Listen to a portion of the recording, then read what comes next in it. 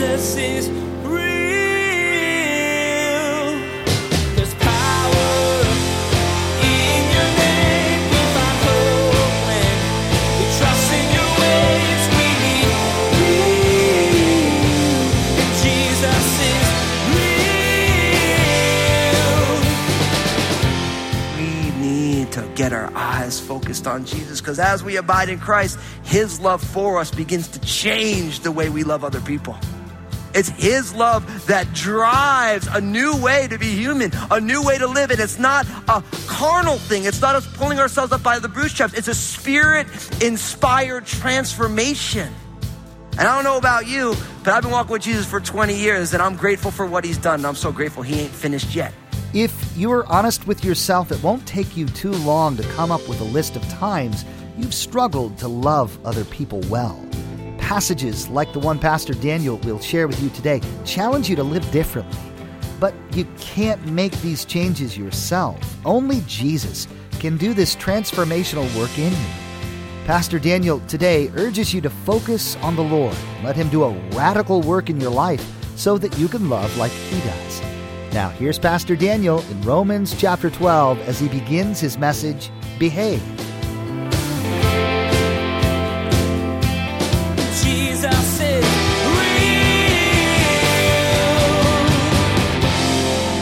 So whether we like it or not, the ways that we act really tell the story of what we believe. It's easy to say that we believe a set of things, but the only way to really know what someone believes is to see how they act. You know, and if you think about that, that's kind of a terrifying thought, isn't it? Because if you think about the way that you've acted over the last week, you're like, I don't know if I like what that says about who I am. You know, it's funny. I remember when I started reading leadership books, and I remember I was caught by a title of a book that I thought was so important. It really kind of blew my mind. And the idea says is, don't give me a grade, just teach me how to get an A. And the idea of the book was, and it was funny because it was at a time when I was thinking about, employee reviews, this kind of thing. There's all these questions that you have about how you do things. And then that idea, like, don't give me a grade, teach me how to get an A. And I started thinking back to when I was in school, how my very favorite professors in school were the ones who told us exactly what they wanted. If you want to get an A in this class, this is what you have to do, because there was no questions about what was expected.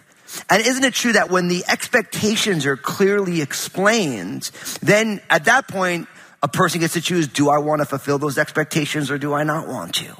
Right? And I remember that for me as a leader, I started to think to myself, I don't ever want someone to have to guess, or I don't want to sit back and judge. I want to say, this is how you get an A.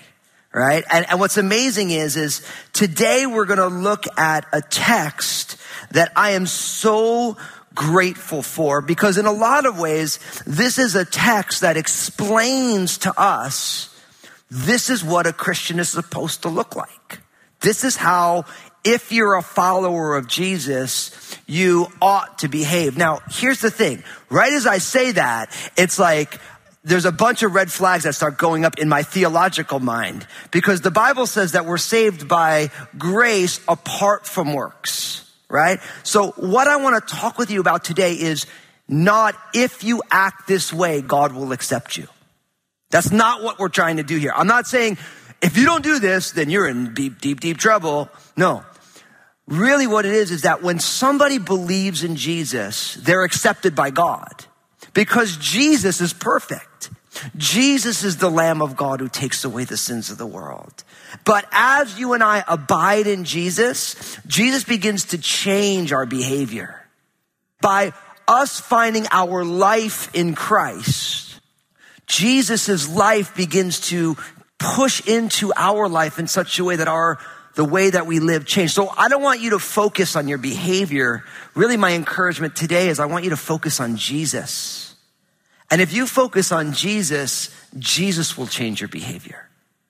So this isn't like a self-improvement plan.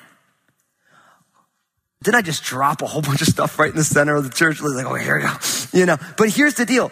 I realize not everyone is a follower of Jesus. And really, being a follower of Jesus means that a person has put their faith and trust in who Jesus is, his death and his resurrection on the cross for our sins, his resurrection conquering sin and death. And then once we believe in Jesus, then we abide in Jesus like a branch abides in the trunk of a tree. And just as the branch gets its life from the trunk, the follower of Jesus derives their life not from themselves, but from Christ, right? And so it's the life of Christ in our broken lives, right?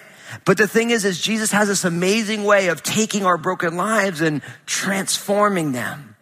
And so today, we are going to be spending time in a text that I have spent lots of time in. And I'll be honest with you, I love the fact that I was in this text this week because I had one of those weeks. I always like to tell people that some days you're the bug and some days you're the windshield. You ever hear that phrase before? Well, so this past week has been kind of one of those weeks where I just felt like the bug that smashed on the windshield. And, because it started raining, then the windshield wiper starts going over the bug. It smashed on the windshield. I kind of felt like that this week. And all week long, because there's a number of things that went on that just kind of broke my heart, things that made me sad, situations that went on that were so like, oh man, but the fact that I was in this text really helped me this week because I kept seeing this is what it looks like when I'm in Christ. This is what it looks like when I abide in Jesus. If I don't let all my feelings and all these things overrun my better judgment, this is what my life begins to look like. And so without further ado, open up those Bibles, Romans chapter 12, verses 9 to 21. Romans chapter 12, verses 9 to 21. That second half of Romans chapter 12. Now, if you didn't bring a Bible with you to church, please, I want you to open up a Bible. I want you to be able to read along because you're going to want to go back and refer to this. There is so much here in this text. Now, the book of Romans is pretty easy to find. It's one of the Apostle Paul's longest letters in the New Testament after the four Gospels and the Acts of the Apostles. Then you have Paul's letters, which Romans sits in first place here, at least in our Bible. And I've just called this message Behave. Or if you were Austin Powers, oh, behave.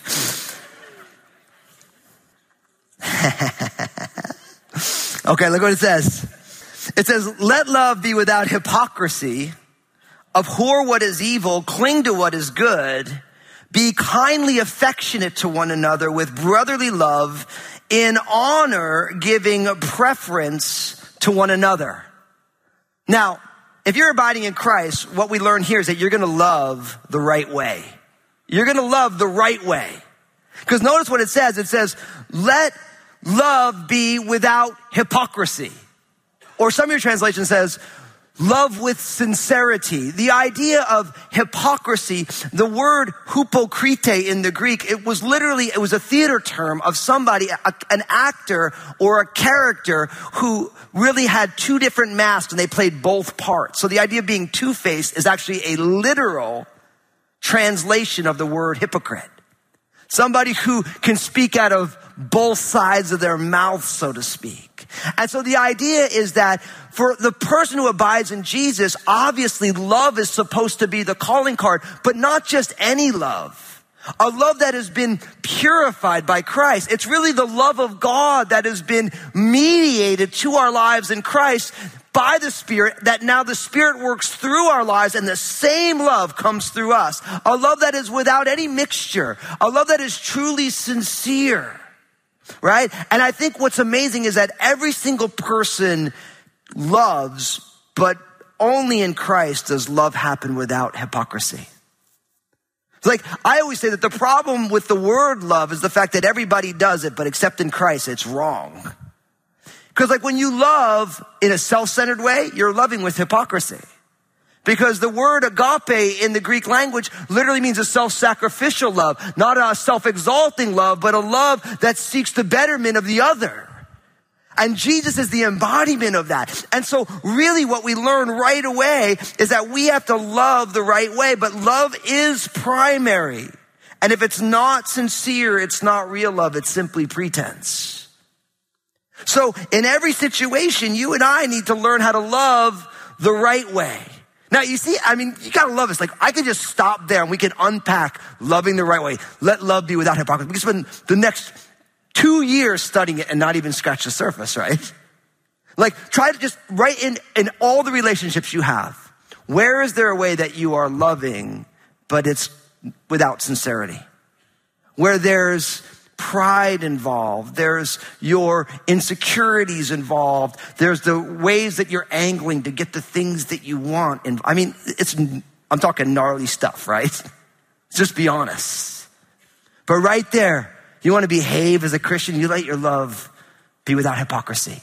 With sincerity, you love the right way. Now, what's beautiful is the Apostle Paul starts to give us ways that we do this, some characteristics, so to speak, of how do we love without hypocrisy. Notice what it says.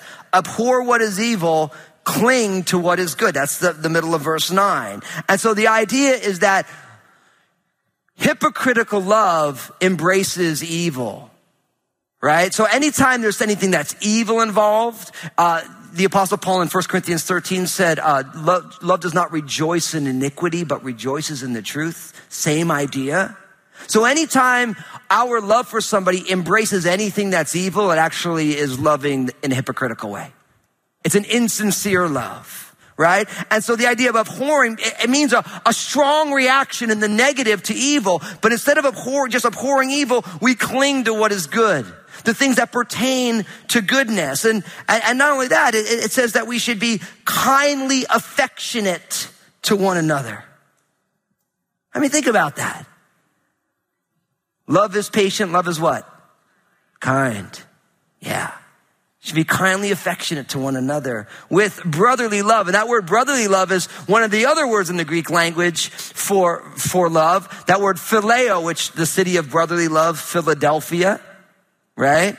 So this idea is not just self-sacrificial love, but having familial love. The kind of love that is embracing, that sees ourselves as in this thing together. And of course, I'm reminded of what the Apostle John, the Apostle of Love, said, 1 John 4, verses 19 to 21. It says, we love him because he first loved us. And if someone says, I love God and hates his brother, he is a liar. For he who does not love his brother whom he has seen, how can he love God whom he has not seen? And this commandment we have from him, that he who loves God must love his brother also. Now, think about that. Really what it's saying is that the way that we love God is by loving others. The way that we show our love for God is by loving other people. So when I say, God, I want to love you more, God always says, I want you to love Lynn better. I want you to love your kids. I want you to love the Crossroads family. I want you to love your enemies. I want you to love all these people. Because love without hypocrisy, a truly pure love, doesn't need to receive love in return to be given. So we're kindly affectionate with brotherly love. And not only that, and then, this is so amazing. In honor, the middle of verse 10, giving preference to one another. Wow. So you realize what I just said there, that in honor, if you abide in Jesus, you begin to give preference to other people before yourself. Now, isn't that a buzzkill in a self-centered generation? Gosh. I was talking to somebody the other day, like, well, I don't understand how you can be a Christian. I'm like, I totally agree that you don't understand. It makes total sense. Because our generation says, give preference to yourself, what you want. And then it says, in honor, giving preference to one another. And it's just like, this is so countercultural. This goes so against the ideals of the culture in which we've been raised. A culture that says, it's all about what you want. You get yours. It doesn't matter who you got to step over. And even if you want to do it in an ethical way, it's okay, as long as no one really gets hurt. And then the Bible says, hey, listen, let love be without hypocrisy. Abhor what's evil, cling to what's good. Be kindly affectionate to one another with kindness. Oh yeah, don't miss the fact, in honor, prefer others ahead of yourself. The Apostle Paul said it this way, the church in Philippi, Philippians chapter 2, verses 3 and 4. Let nothing be done through selfish ambition or conceit, but in lowliness of mind, let each esteem others better than himself. Let each of you look out not only for his own interests, but also for the interests of others. Okay, so everyone stop. Breathe in. Breathe out. Breathe in again. Breathe out. Okay, how many of you feel like you're totally failing in these two verses? Go ahead. Okay, pretty much everyone except you lazy people. All right? Here's the deal. I don't want you to feel condemned, but I do want you to see your need for Jesus. See, when I read these verses, that the ethics of my life as a follower of Jesus is supposed to be this, and I look at my life and I'm like, that's actually not what I'm seeing right now, right? Then we either come and we feel condemned, which the Bible says there's no condemnation for those in Christ Jesus. We saw that in Romans chapter 8, verse 1, right? What we realize is that the conviction of the Holy Spirit that we're not living this stuff out is supposed to drive us into the arms of Jesus. I read this and I said, oh Lord, I need you. And he said, Daniel, you don't even know the half of it. You need me more than you could ever realize. And my friends, listen, remember I told you, I don't want you to focus on changing your behavior. Where do I want you to focus? On Jesus. Because Jesus has already loved this way. The cross is the proof of Jesus living and loving this way, and Jesus still loves this way right now. I don't know what your background is. I don't know where you're coming from today, but what I want to tell you is that Jesus' love for you is without hypocrisy. Jesus knows that you failed, but he clings to his goodness. Even though he should thrust us away, he draws us close because he has kind affections for us as a brother. And as a Lord, he in honor gives preference by dying in our place at the cross. There's nothing you can do to outrun God's love. There's no mistake you can make. He's for you and not against you. He knows that you're flawed. He knows that we struggle. He knows that we don't have it all together. He knows that on our best day, it's still not all that great. And he loves us still. And brothers and sisters, we need to get our eyes focused on Jesus, because as we abide in Christ, his love for us begins to change the way we love other people. It's his love that drives a new way to be human, a new way to live. And it's not a carnal thing. It's not us pulling ourselves up by the bootstraps. It's a spirit-inspired transformation. And I don't know about you, but I've been walking with Jesus for 20 years, and I'm grateful for what he's done. And I'm so grateful he ain't finished yet. I love that I'm not what I used to be. Praise God. I never want to go back to those days. I remember them all too well. But I'm also grateful he's not finished with any of us yet. And we have to abide. And as we abide and we get our eyes on the Lord, his right love changes us and changes how we behave. Now, as we move into verse 11, and it's so hard I want to take this whole section together, but you realize that each one of these verses is pregnant with meaning. This is pregnant with like 20 kids, not just like one baby. It's like there's 100 babies in these verses. There's so much for us to learn. And so I'm not going to be able to grab everything, but I want you to spend time here. There's so much here for us. Look what it says in verse 11. It says, not lagging in diligence, fervent in spirit, serving the Lord, rejoicing in hope, patient in tribulation, continuing steadfastly in prayer, distributing to the needs of the saints, given to hospitality. Now I know you're thinking, Fusco, how are you going to give us one big idea out of those verses? And I came up with this. Brothers and sisters, we got to follow the verbs. We got to follow the verbs. I've always told you, if you want to know what God is up to, you follow the verbs. Why? Because God is not static. God is dynamic. He's active, right? The Christian life is not something that's meant to be sit in an easy chair. God is inviting us to simply respond to him in this world. And there are some great verbs here, right? And all these verbs work together. Now, what's interesting is I think the key to all of these verbs you actually get at the end of verse 11. What does it say there? Serving what? Serving the Lord. I actually believe that all of these verses can be encapsulated by that you and I were supposed to be serving the Lord. Now, it doesn't say served in the past tense. Served the Lord. It says serving the Lord in the present right now. So as we're serving the Lord, because of his great love for us, there's that old song that used to be sang. Those of you who've been around a little bit, you remember the song, I will serve you. Why? Because I love you. Because you gave your life for me. It's an old song, right? We serve him because we love him, right? It's not a duty-bound service. It's a love-based service. Because of his love for us, now we serve the Lord. Now, how should we serve the Lord? Look what it says in verse 11. Not lagging in diligence. That's a tough one, isn't it?